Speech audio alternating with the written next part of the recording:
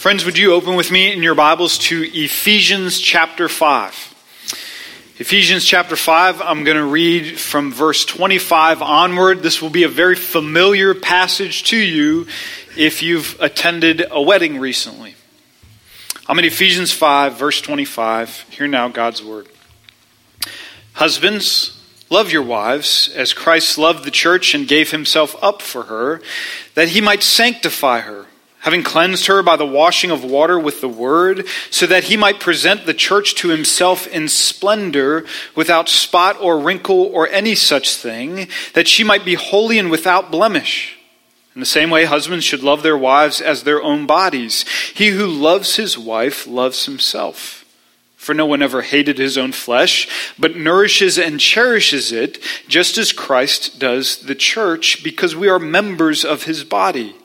Therefore a man shall leave his father and mother and hold fast to his wife, and the two shall become one flesh. This is a profound mystery, and I am saying that it refers to Christ and the church. Let's pray together. This is indeed a mystery, Lord, a mystery that in our own minds and hearts we fail to grasp and fail to believe and fail to enjoy. And so I pray in some small measure that you will bring this near to home, that Jesus has wed himself to the universal church, that we are his bride, and we enjoy the benefits thereof. Would you do that today, we ask, by the power of your Spirit, in Jesus' name, amen. As we've been walking through this line in the Nicene Creed, one holy Catholic and apostolic church, I kind of made the point last week that I think of that line, the most difficult word to profess in that creed is holy, right?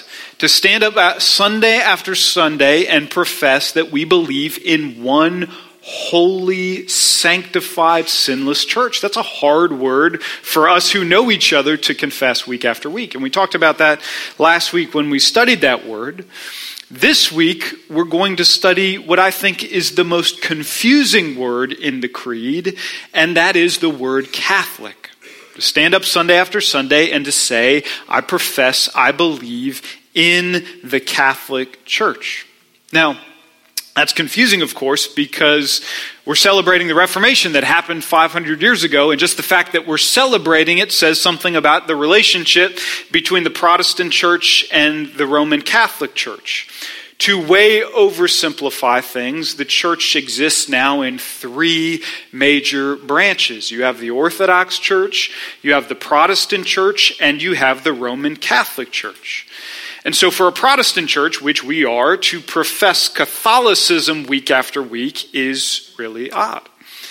And to make matters worse, there is heat in that relationship between the two. To make light of that, the Orthodox Church doesn't recognize extra-ecumenical councils.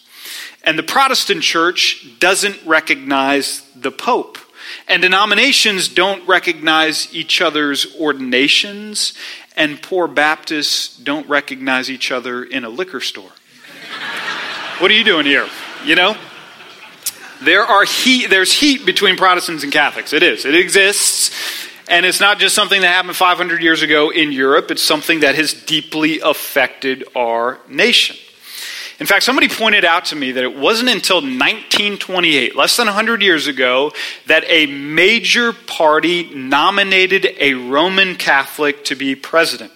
His name was Al Smith, and he was set to run against Herbert Hoover.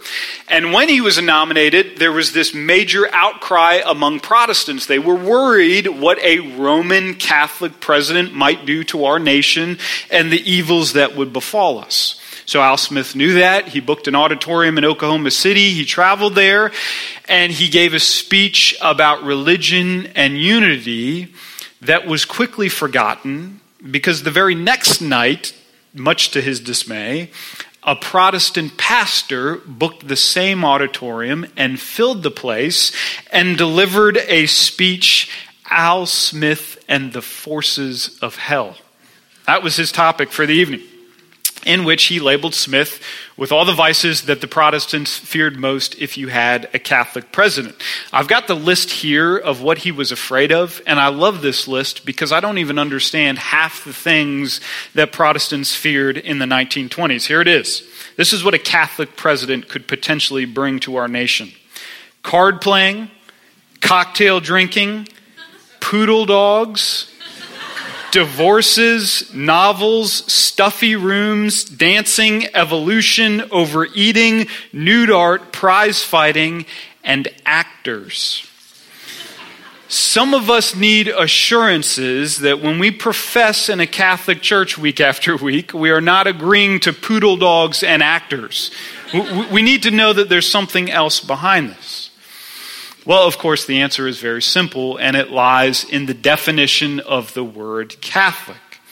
When we say the word Catholic, we do not mean the Roman Catholic Church. It comes from the Greek word that means whole, complete, general, or universal. And so when we say that we believe in the Catholic Church, we say we believe in God's worldwide, universal, for all time church. We agree with one of the early church fathers, Ignatius, when he said that where Jesus Christ is, there is the universal church. Whether that church or its expression is Orthodox or Catholic or Protestant or Anglican or evangelical or fundamental, where Jesus and his gospel is, there is the universal Catholic Church. That's where she stands and that's where she shines. We could have taken that word and gone a number of different directions in the book of Ephesians. In fact, I wrote a quarter of a sermon defending from Ephesians 2 what makes a local church part of the universal church, right? What has to be true of a local church for us to really say that she is then part of the universal church? But as I got into that sermon, I kind of tired of it, and I said, even though that's important, what if instead of defending the universal church, we simply spent this morning enjoying the universal church?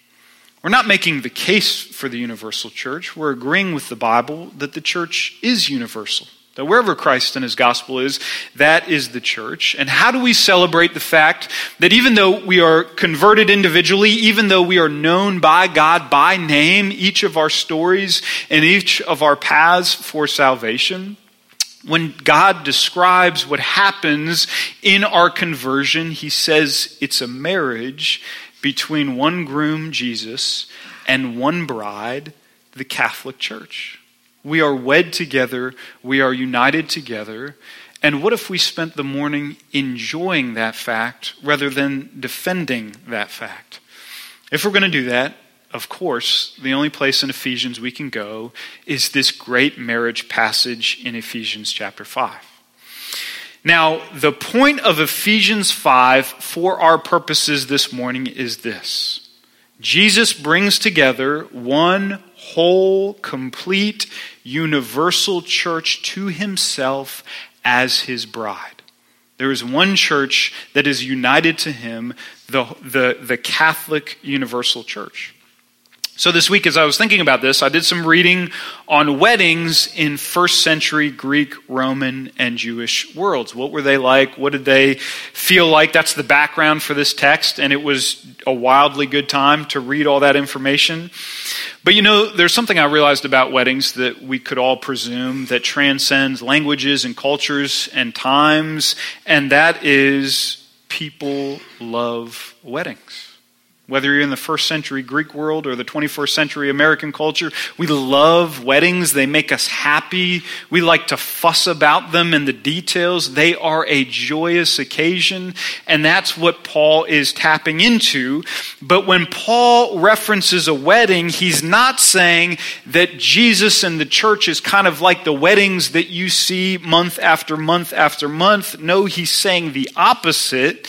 He's saying that when you attend a wedding and when you see a husband wed a wife, that's a very small and a very imperfect picture of Jesus wedding his church.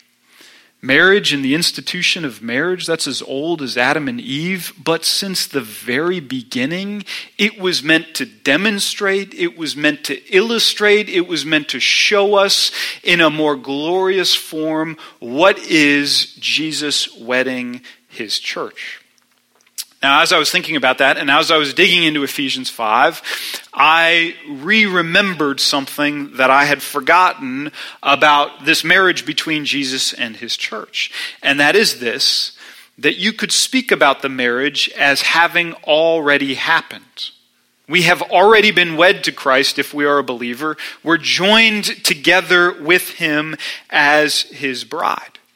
Now, in the past, when I thought about this, I thought about passages in Matthew and Revelation which talk about that as a future event, right? We're moving towards what is going to be this great ultimate wedding in Revelation and this wedding banquet that is going to celebrate those things. But Ephesians 5 agrees with Ezekiel 16, and that is, it's perfectly appropriate to talk about that wedding as having already happened. That we today stand as married to Jesus. That's what I want to examine in our Ephesians passage. Look at verses 25 to 27. Husbands, love your wives as Christ loved the church and gave himself up for her, that he might sanctify her, having cleansed her by the washing of water with the word, so that he might present the church to himself in splendor, without spot or wrinkle or any such thing, that she might be holy and without blemish. Jesus is essentially saying, the best way I know how to describe your conversion universal church is the fuss over a young bride on her wedding day. That immediately taps into an image all of us can imagine, right? A young bride on her wedding day. You've got this gaggle of women who are fussing over the young bride to be, and everything needs to be perfect. Her hair needs to be perfect. Her makeup needs to be perfect. Her dress needs to be perfect. In the first century world, this was one of those rare occasions to take a bath. And that's why you have this reference to washing in water. And all that stress and all that time and all that money and all that energy bubbles over into that moment of moments when you sit in the sanctuary, when the mother of the bride stands and the crowd stands and the groom holds his breath, and we look as the back doors open, and here stands this beautiful bride dressed in white without spot or wrinkle.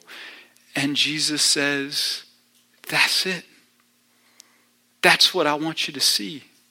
That's what I want you to hear. That's what I want you to feel and imagine. That is what I do for the church. I love the church. I gave my life for the church. I wash her and I make her clean. She is to me as a bride on her wedding day. She is spotless. She is blameless. She is holy. She is without wrinkle. That's my bride. That's the church. But there's actually more here. Because when we're wed to Christ, the only way to talk about Jesus and the church is to use Genesis language. Look at verse 31, which is really Genesis 2:24.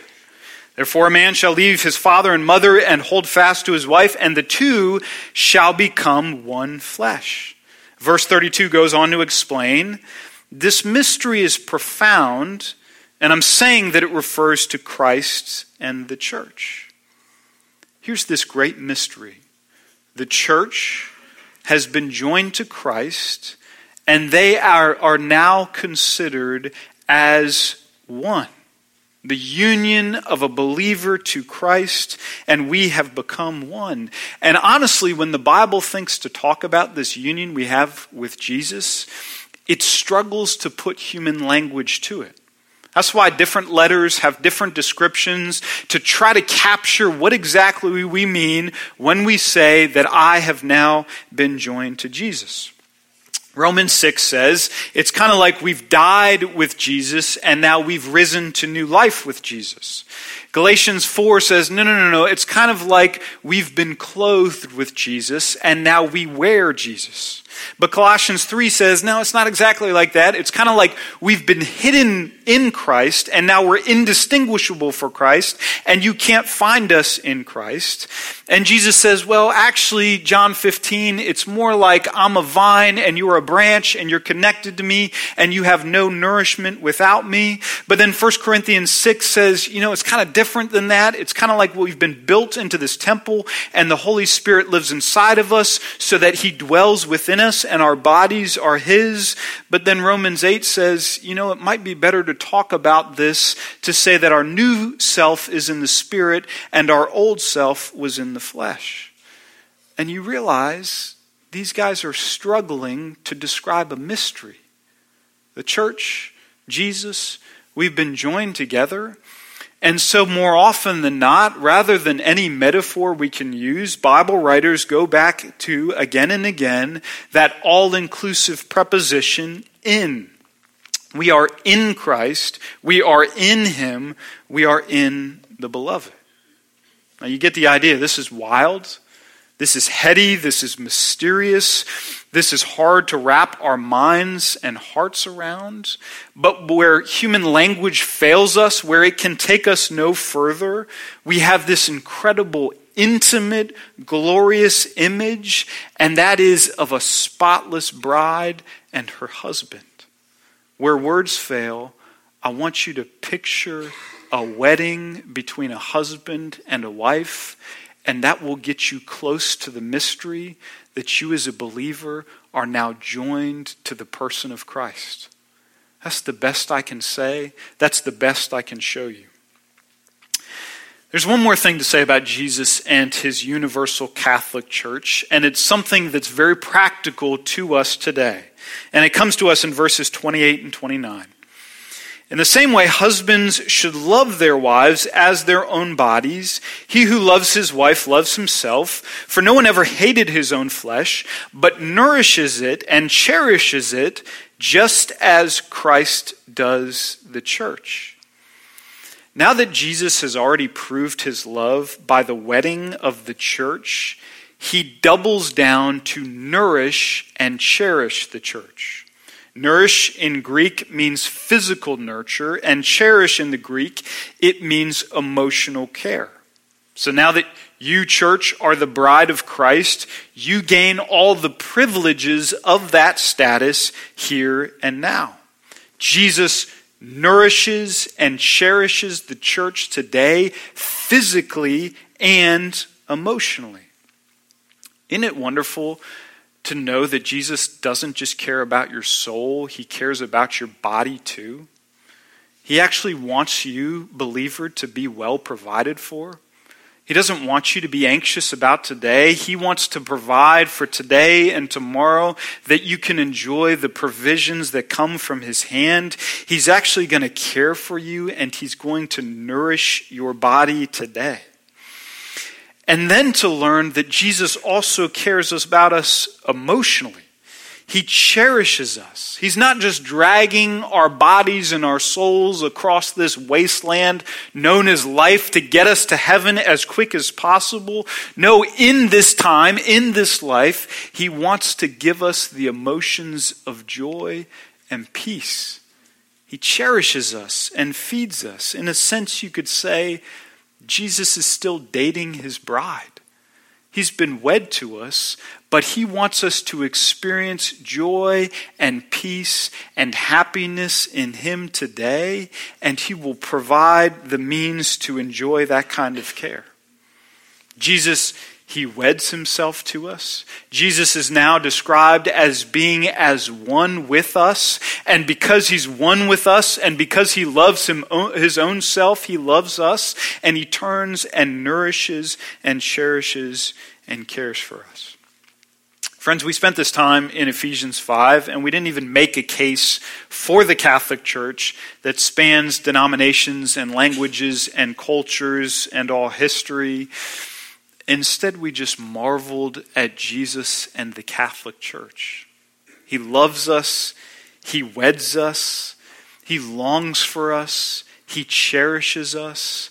And when we see Jesus and his church, we are absolutely smitten. Let's pray together.